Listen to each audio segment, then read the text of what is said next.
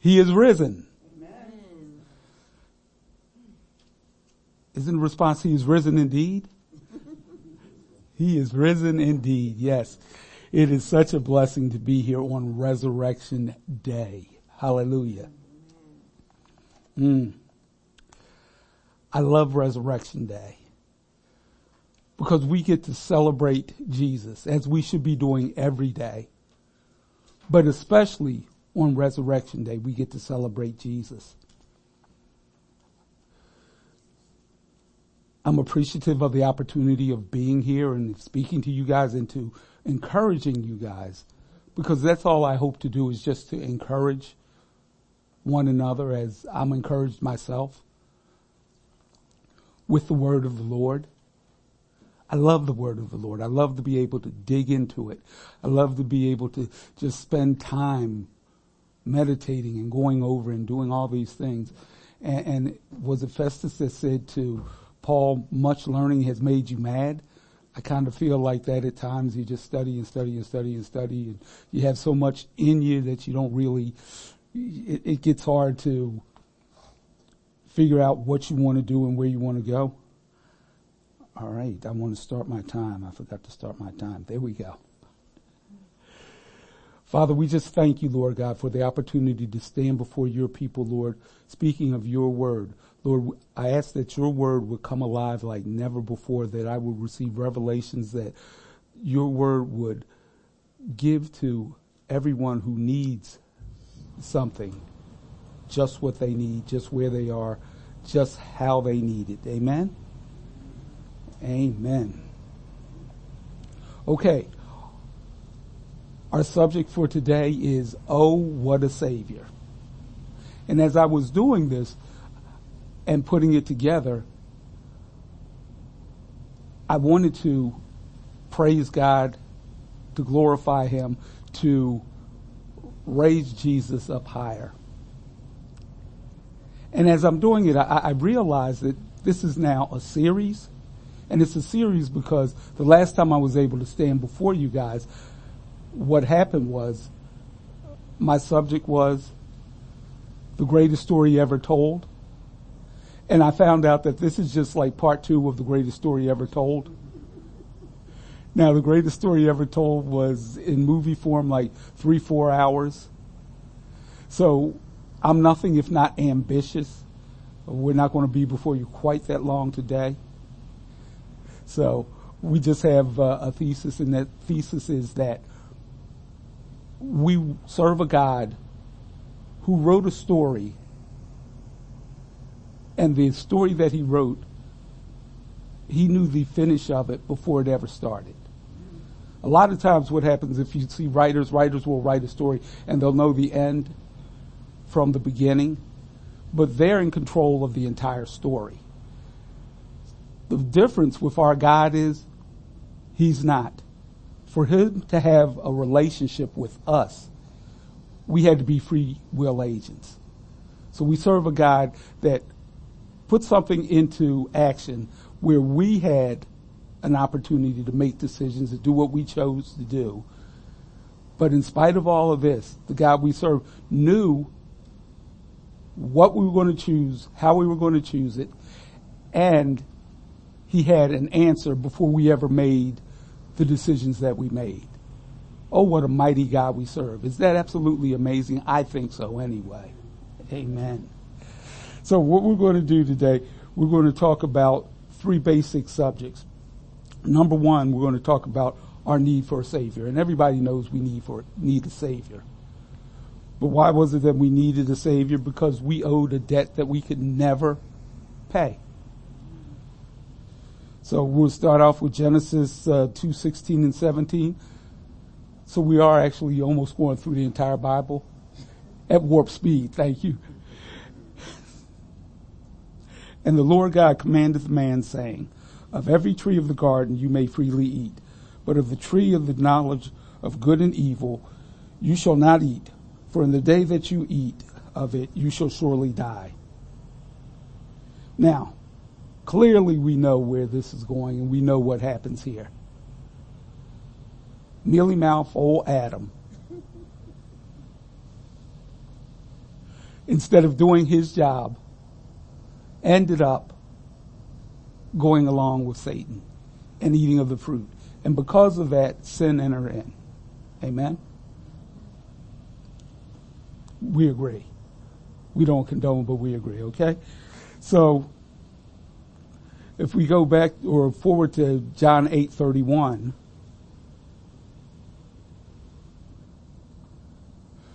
then Jesus said to those of the Jews who believed him, "If you abide in my word, you are my disciples indeed. And you shall know the truth, and the truth shall make you free."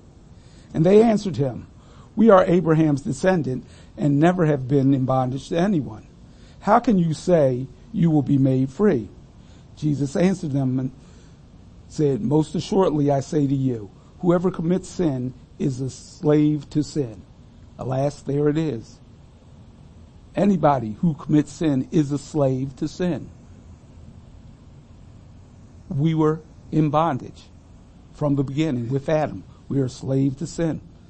And the slave does not abide in the house forever, but a son abides forever. Therefore, if the son makes you free, you shall be free indeed. Now, I love this part. Now, at this point, the Israelites have been in bondage to just about everybody. The Babylonians, the Medes, the Persians, the Greeks, and right then they were subjects of the Romans. So the guy that said to him, "How can you say that the truth will make you free? We've never been slaves to anybody." They've been slaves to everybody. So my take for that is bondage to sin leads to deception. How deceived are we today when we look at our society? We're in bondage. We believe false news. We believe pretty much everything we hear, we see that comes across our eye gates, our ear gates. Why? Because we are deceived. And the only thing that can have anything to do with our deception is the grounding and rooting of the Word of God. Hebrews 2:14 and 15.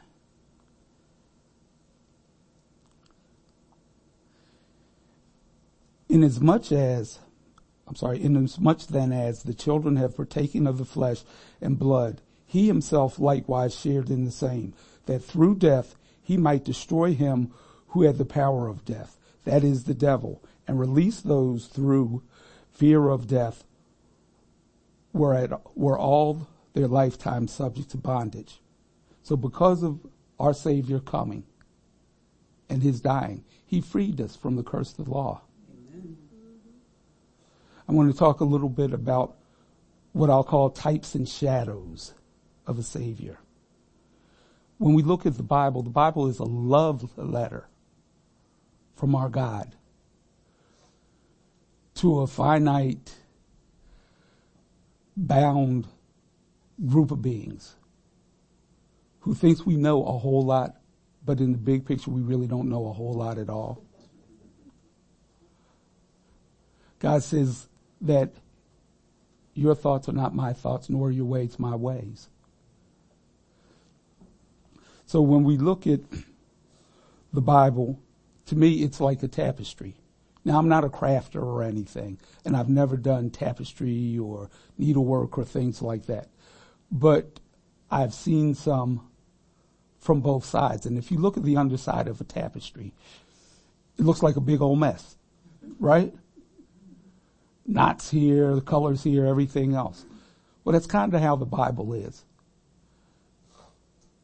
Like a tapestry. And usually, or a lot of times, we look at it from the wrong side.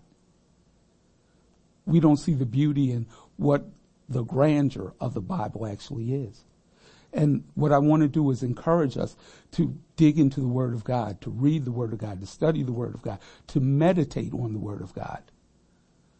That it will become truth to us, that it will become a grounding to us, that it will become a plumb line. When we look at life, when we look at what goes on in life, we would look at it by the Word of God. Because after all, that's the only way we have of understanding what really is going on in life.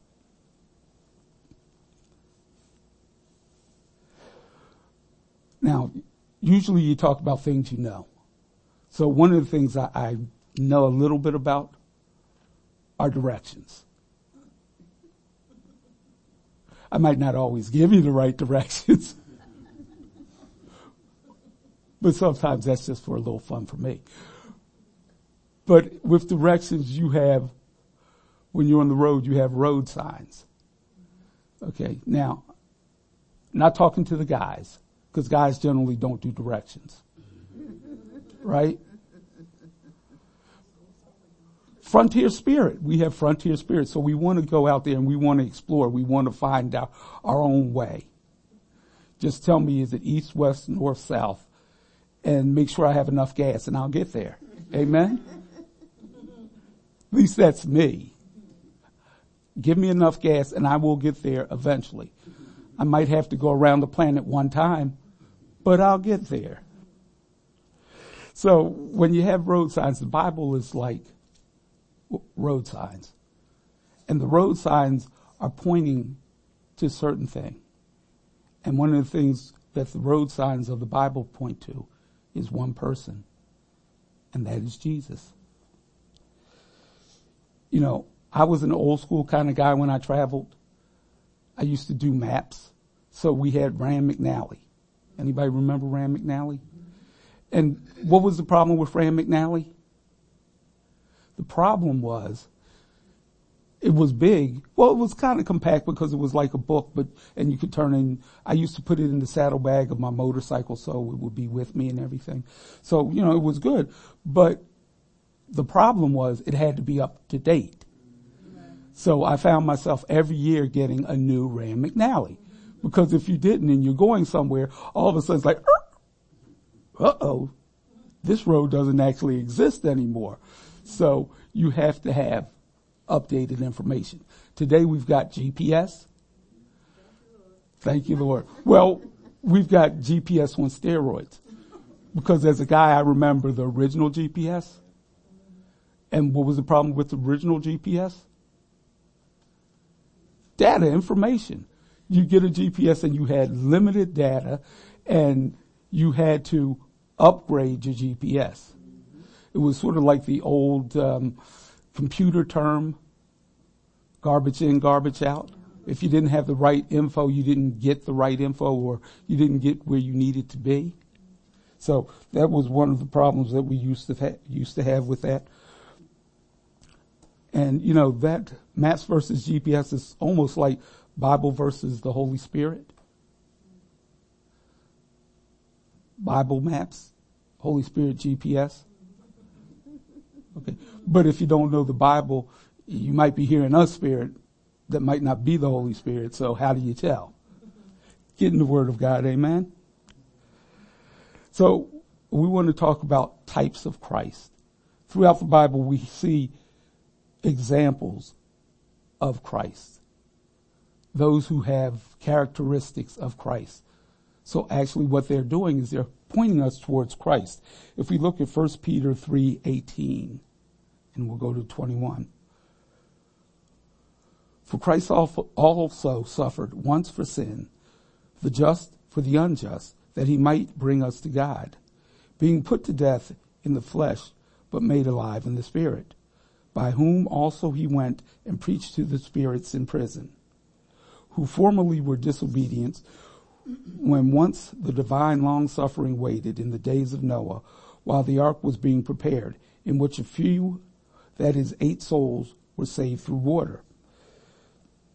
There is also an antitype, which now saves us, baptism, the removal of the filth of the flesh, but the answer of a good conscience towards God through the resurrection of Jesus Christ. So we see that Noah was a type of Christ. And we see that baptism also represented something as well, and that was us being cleansed from our sins. If we go on to Joshua 1, After the death of Moses, the servant of the Lord. I love that term. The servant of the Lord. You know, I'd like you just say, Keith, the servant of the Lord. Yeah, I like that. Amen. All right, after Moses, the servant of the Lord, it came to pass that the Lord spoke to Joshua, the son of Nun, Moses' assistant, saying, Moses, my servant, is dead. Now therefore, arise, go over the Jordan, you and all this people, to the land which I am giving to them, the children of Israel. Every place that the sole of your foot will tread upon I have given to you, as I said to Moses, from the wilderness of this Lebanon as far as the great river Euphrates.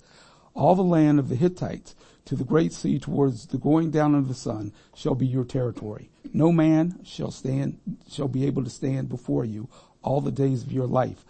As it was with Moses, so it will be with you. I will not leave you nor forsake you. Be strong and of good courage, for this people you shall divide as an inheritance the land which I swore to their fathers to give them.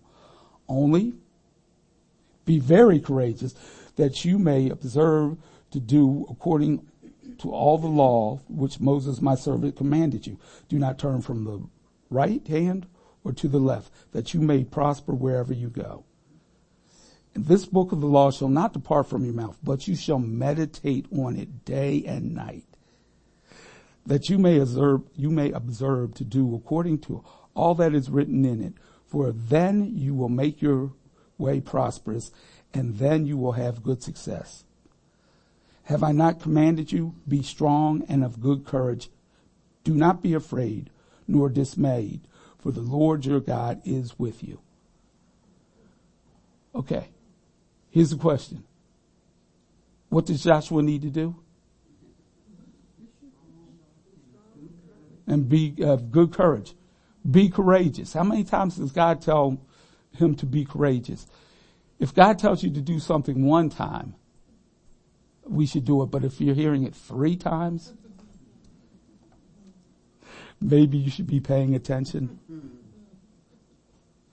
But in these verses, it is a wonderful set of instructions. We hear God actually repeat the very same thing that he has said to Moses, to Joshua. So we see that Joshua also is that type of Christ, as he is now the mediator for the children of Israel. If we go to Exodus, we see that Moses is another type of Christ. Exodus 19:3. And Moses went up to God, and the Lord called to him from the mountain, saying, Thus you shall say to the house of Jacob, and tell the children of Israel, You have seen what I did to the Egyptians, and how I bore you on eagle's wings, and brought you to myself. Now therefore, if you will indeed obey my voice and keep my covenant, then you shall be a special treasure to me above all the people of the earth. Above all peoples, for all the earth is mine.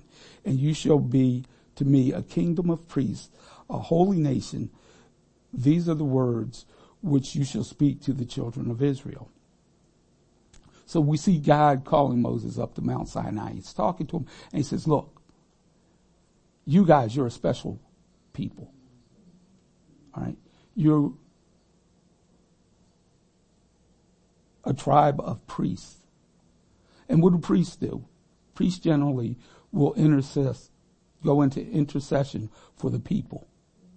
So now we see Israel's called to be an intercessor. Once again, another type of Christ. Someone who goes before somebody else. But the strange thing is that we see not only is Moses used as a type of Christ, but the children of Israel. They were to have acted as priests and intercessors to the rest of the world. Alas, this part never comes to pass.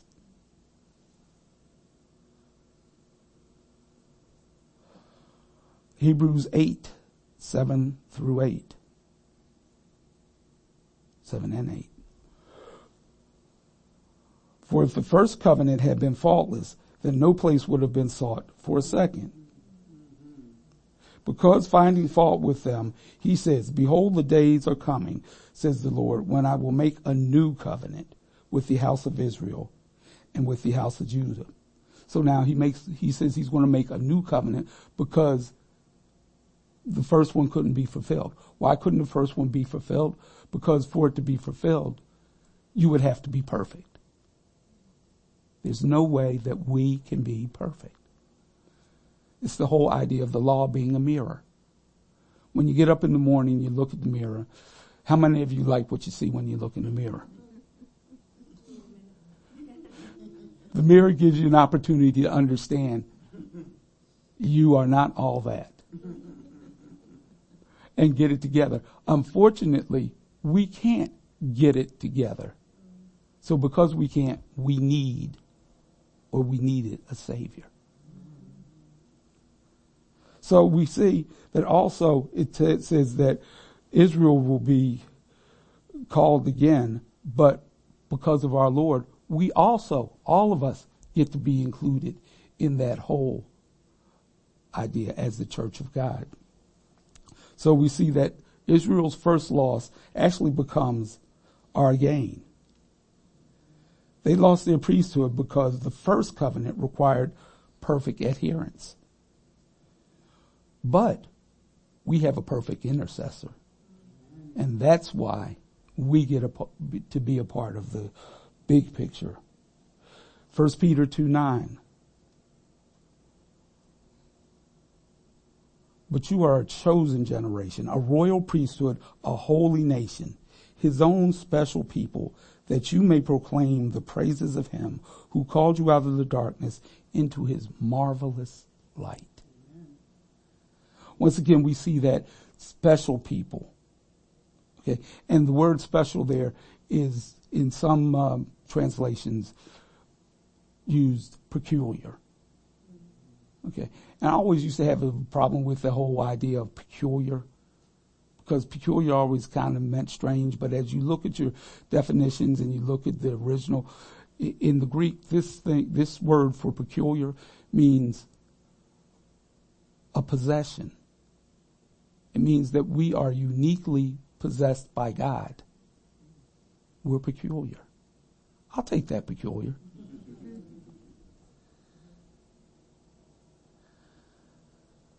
All right, so now we want to start to talk about some of the shadows of Christ, the things that foretell his coming. And it's interesting because for me, in preparation, I'm thinking about shadows. And one of the things we need to understand as I talk about shadows and I talk about types, this is not an exhaustive list by any stretch of the imagination. And what I'd like you guys to do is to think about the types of Christ that you can in the Word of God, those who exhibited the attributes of Christ, to think about the shadows, the foretelling of when Christ would come. And I woke up this morning and it hit me after spending, I don't know how long preparing for this. The first two examples to illustrate or to attempt to put forth my thesis, I forgot. Mm-hmm. So the first thing, I'm running downstairs and it's like, I'm on the computer trying to include these and I think I got them in.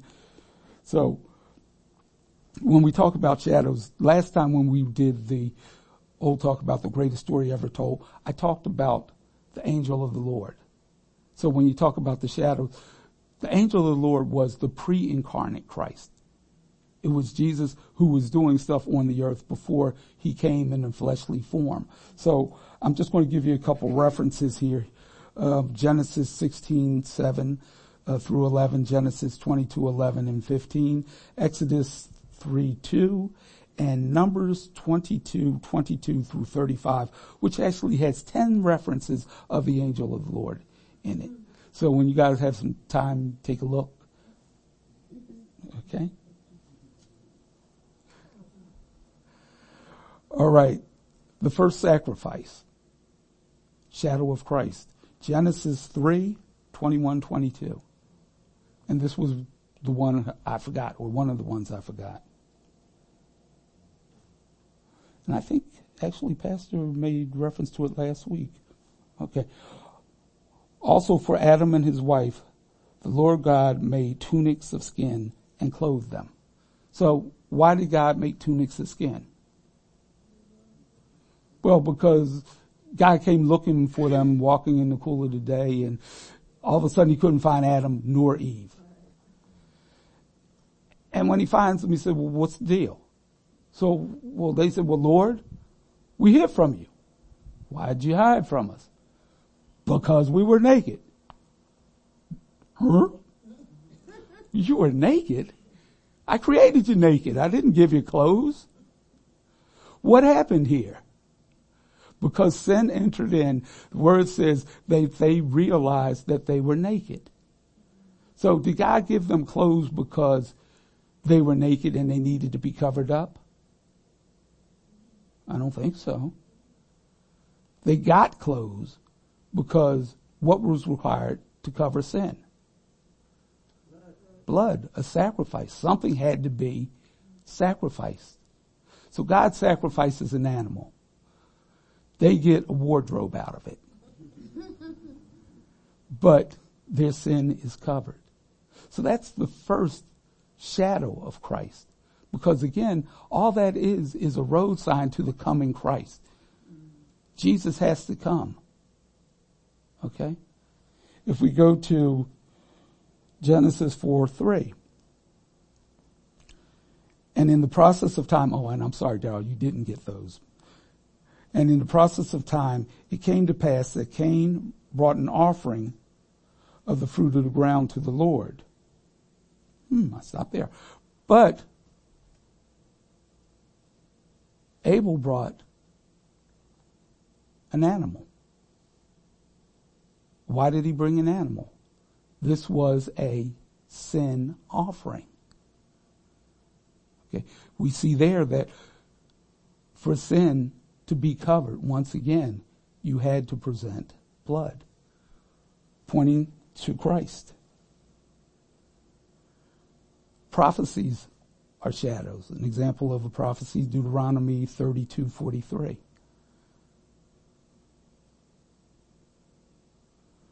Rejoice, O Gentiles, with his people, for he will avenge the blood of his servant and render vengeance to his adversaries. He will provide atonement for his land and for his people. Here we see just one of the many prophecies talking about the coming of Christ and his mission. When we think about prophecies of Christ, how many can we list?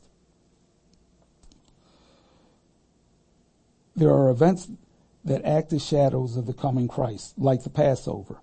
In the 12th chapter of Exodus, we see the Passover instituted. God tells Moses and Aaron when and what food portions, but look who appears when God starts to talk about what they eat. Exodus 12, 5 and 8. 5 through 8. Your lamb shall be without blemish, a male of the first year. You shall take it from the sheep or from the goats. A lamb without blemish. That would be the Paschal lamb. Who else was a lamb without spot or blemish? Christ. Now you shall keep it the 14th day of the same month. Then the whole assembly of the congregation of Israel shall kill it at twilight. And they shall take some of the blood and put it on the 2 doorposts and on the lintel of the houses where they eat it. For they shall eat the flesh on the night roasted with fire, with unleavened bread, and with bitter herbs they shall eat it. Now we see the lamb was killed at twilight. When Jesus was killed, it basically became twilight. All right. The blood was put on the doorpost and lintel, as well as all the other blood used in the Old Testament, was for the covering of sin. The blood that Christ shed on Calvary was for the cleansing of our sins. Eating the lamb's flesh was preparation for the children of Israel for freedom. John 6:53-54. Then Jesus said to them, most assuredly I say to you, unless you eat the flesh of the Son of Man and drink his blood, you have no life in you. Whoever eats my flesh and drinks my blood has eternal life, and I will raise him up on the last day. Eating the Savior's flesh and drinking his blood is the ultimate liberation. The children of Israel were just going into freedom, but they were still in bondage. Because of Christ, we are eternally free. The supremacy of our Savior. And I've got a quote from Got Question, Bible Questions Answered. If you got the software, you might as well use it, right? The supremacy of Christ is a doctrine surrounding the authority of Jesus and his God nature. In the simplest of terms, to affirm the supremacy of Christ is to affirm that Jesus is God. Merriam-Webster's dictionary defines supreme as the highest in rank or authority, or highest in degree of or quality. In essence, there is none better. The supreme of something is the ultimate. Jesus is the ultimate in power, glory, authority, and importance. Jesus' supremacy over all is developed biblically primarily in Hebrews and Colossians. So from Colossians, we're going to do 1:15.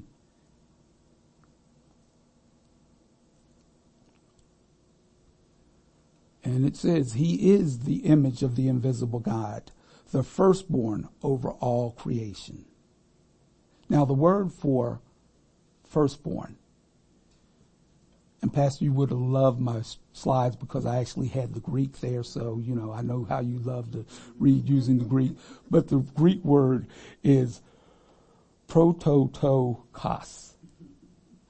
And, Pastor's right. If you look at it, you can sound it out by the Greek letters. And, you just have to know the Greek letters. And I know capital Greek letters, not so much the lowercase.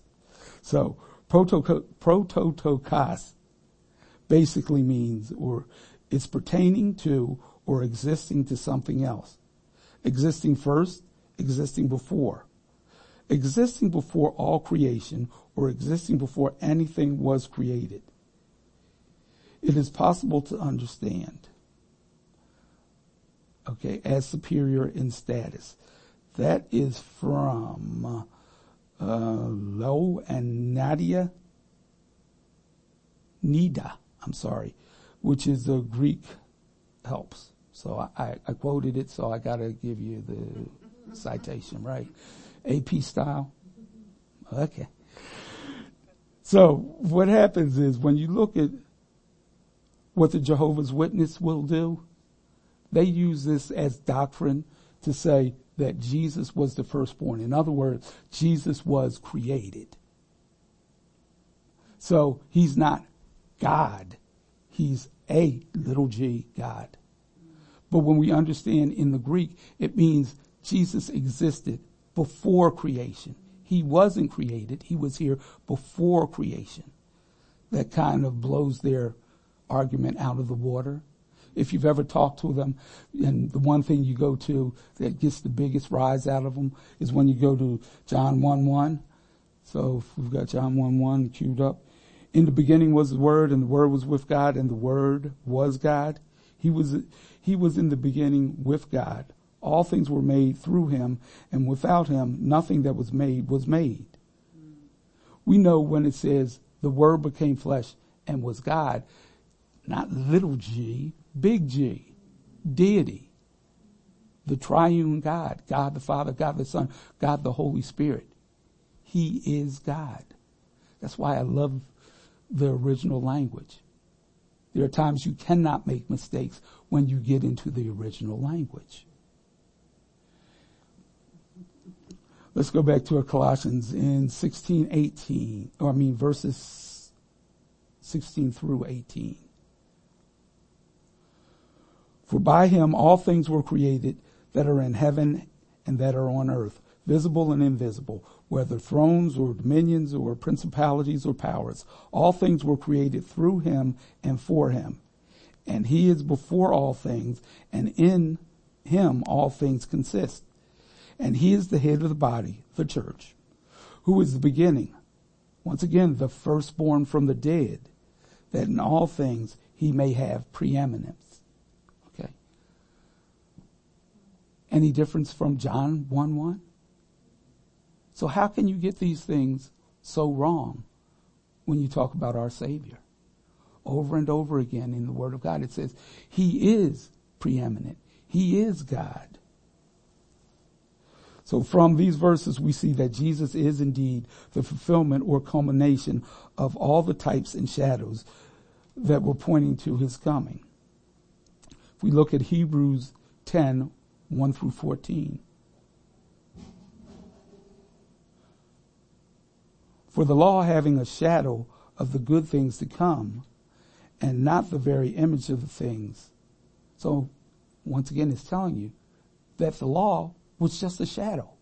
It was a coming attraction. Okay, when you go to the movies, you love the coming attractions.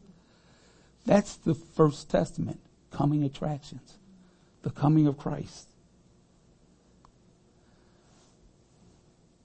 Coming of the very image of things, can never with these same sacrifices, which they offer continually year by year, make those who approach perfect.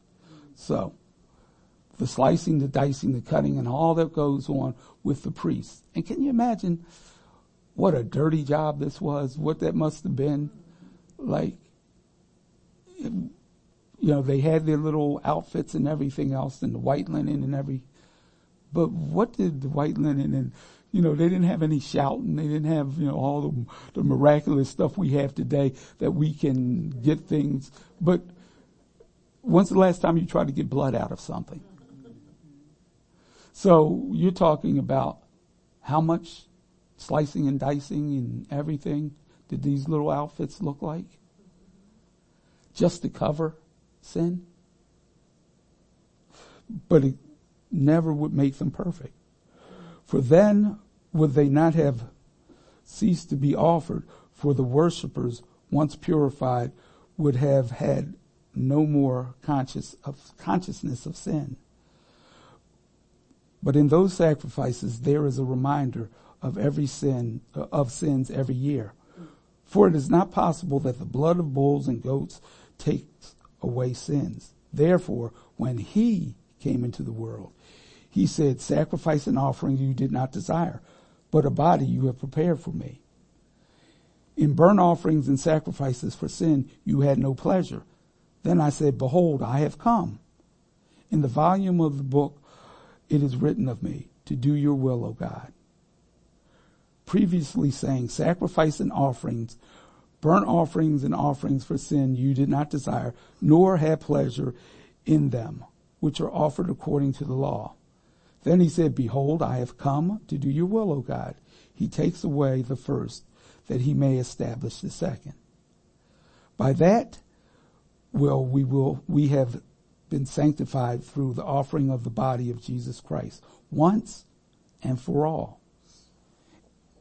Every priest stands ministering daily and offering repeatedly the same sacrifices which can never take away sin. But this man, after he had offered one sacrifice for sins, forever sat down at the right hand of God. From that time, waiting till his enemies were made his footstool. For by one offering he has perfected forever those who are being sanctified. So once again, we'd say, if God says something one time, we're supposed to pay attention. But how many times has he just repeated the same thing over and over again in those verses that we just read? At least 3 times each, I think.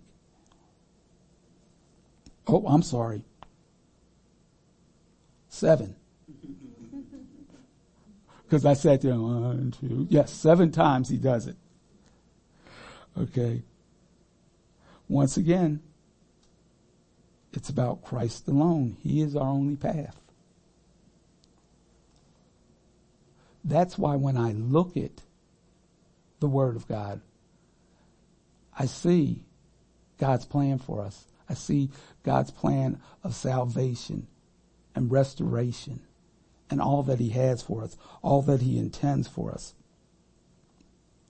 And I want to encourage us to continue to get into the Word, to be diligent as we pursue God and all that he has and all that he reveals to us in the Word of God. If we never open it, we never get it. And as we open it, we should be seeking him and asking God, reveal it to me. Help me to see it. Help me to understand. That's my constant prayer when I read the Word of God. As I read things over and over again, I continue to see things that I never saw before. It's like, whoa, I didn't see that. It's kind of funny when we were through our daily reading, and a couple weeks back we were back in Hebrews again, and Miss Ethel made a comment. She said, ooh, Hebrews, we're in Hebrews again. I love Hebrews, okay? And I use a lot of this message came from Hebrews. But the shouting part of Hebrews, I didn't even get a chance to get to. Okay? I didn't get a chance to get there. The greatest story ever told, part 3? Could be. Give me a chance to stand in front of you, and it will be the greatest story ever told, because the Bible is indeed the greatest story ever told. But the thing about it being a story, the greatest facts ever told, the greatest owner's manual ever told. If we want to know how we should be living our lives, if we want to know how we will prosper, so often we look at what's going on today, and everybody is all wired up about COVID and everything that's going on. But ultimately, this is a temporary situation. The real main event isn't here, isn't now, isn't in this flesh suit. We all get a new body. I don't know about some of you guys, but, sometimes this flesh suit I'm wearing, it's like, oh, you wake up. I wake up and I hear my dad. Oh, Dad. But we get a whole new body with no pain. We get to be with our Lord. That's what we are looking to. That's what we're looking for. So being here, not a big thing.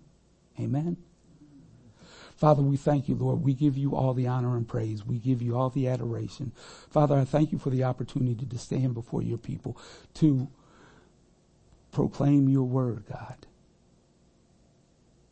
Thank you, Lord. We just honor you in all that we do.